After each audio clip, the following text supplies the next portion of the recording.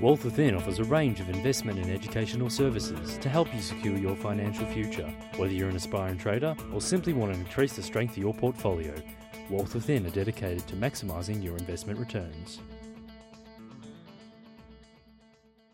Hello and welcome to Talking Wealth. I'm Dale Gillham, the Chief Analyst at Wealth Within.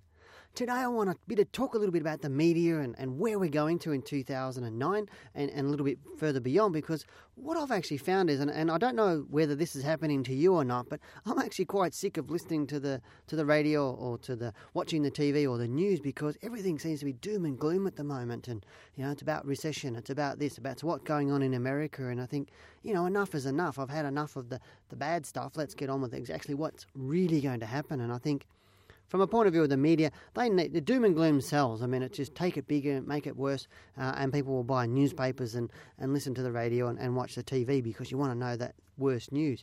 Whereas the thing is we need to look about what's happening in the future, because if we make our investment decisions based on the past, we're not necessarily going to make good decisions, because we need to know where we're going. And this is where we look at the economic clock for starters.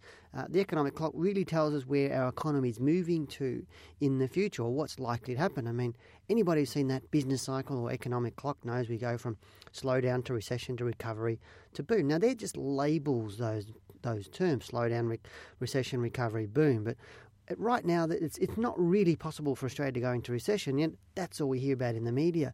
And we're talking about, let's bring things into reality, about will unemployment rise, will it not rise, what will happen with inflation. Currently, inflation's at 4.5%, so how do you get inflation at 4.5% and go into a recession? It's not really possible. And Australia is one of the only countries in the world, or one of the few, that will actually avoid the recession. So smart people will actually be planning for that next 1-2 years for their investments, because it's always one of those old adages in the investment world is that wealth is a transference of money from the ignorant to the well-informed. And you need to inform yourself about where you're going to, because when there's confusion in the market, both property and the share market, that presents the biggest opportunities for yourself to actually profit from, because the best time to buy a house is when nobody else wants one, to get yourself ready for the next boom. Best time to buy shares is when nobody wants them, because you're getting them at cheaper prices again and you're ready for that next boom. And that's what I suggest people start doing now, is looking at where we're moving to. Because the next section is, obviously, we've got lower interest rates right now, which makes leveraging much easier. You're getting spare cash from your loans, which you should be using paying down bad debt. But what you also need to be looking at is where to in the next 1 and 2 years. What's your plan? Because if your planning is to contract and sit there on their hands and knees and not making any decisions, the next boom is going to be half over before you realise it's actually happening. And that's the case we find a lot of uninformed or uneducated investors tend to buy at the top, and they sell at the bottom because they panic at the bottom. I mean, markets don't crash up, do they? They crash down. And if you look at the last 3 months, most of the fall over the past 12 months has happened in the last 3 months, or the biggest percentage of the fall of that 56% that the All Ordinaries Index has fallen in the last 12 months. More than 50% of that has happened in the last 3 months. So we've had that big exhaustion happening, so the bottom's about to happen. But what you do from today will determine your outcome in the next 12 months. Because what we're finding at the moment is I'm getting a lot of people coming in have lost 30 to 40% or 50% on their investments. And managed funds have only reported in 2008 they've lost between 30 and 50%. Now, if you lose 10%, you've got to make 11% just to break even here.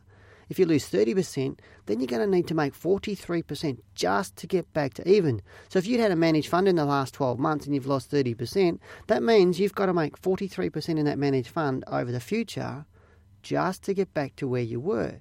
Now, you need to look at that and ask yourself a question: is the managed fund the best place for my money in the next 1 to 2 years? And I would suggest no, because I would suggest in the next 12 months to 2 years, most managed funds still won't make much money.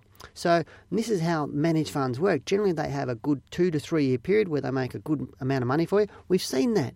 Then they go into sideways periods where they don't make much money for you, they break even, and then they have negative periods, which we had before 2003. Remember, a lot of the super funds and a lot of the managed funds were getting negative returns.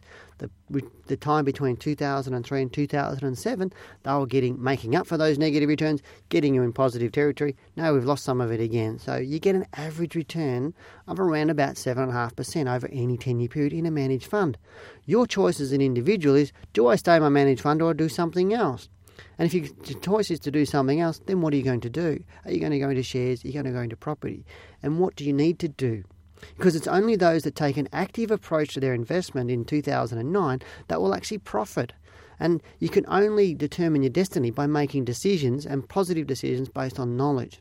Because successful investors take responsibility for what's going on. If your money's in a managed fund and you've lost, or your money's with a broker and they've lost money for you, or anywhere and you've lost money or you've made money, then it's your responsibility because you chose where that money went. But successful investors not only take responsibility for that, but they actually take action and say, okay, this is what's happened. How am I going to handle that? What am I going to do in the future?